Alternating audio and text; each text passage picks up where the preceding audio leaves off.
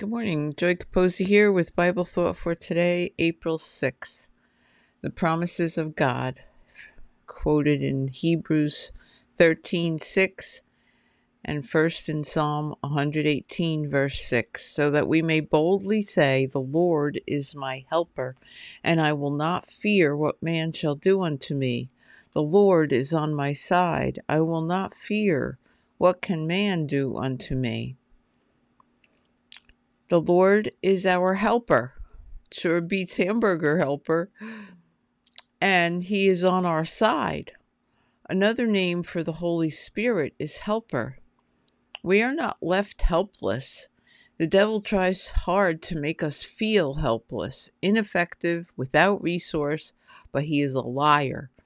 We have the God of the universe on our side, always offering his great help daily. Today, accept his help for you today. Sometimes we would rather give help than receive it. Let's learn to be good receivers and remember to spread the word.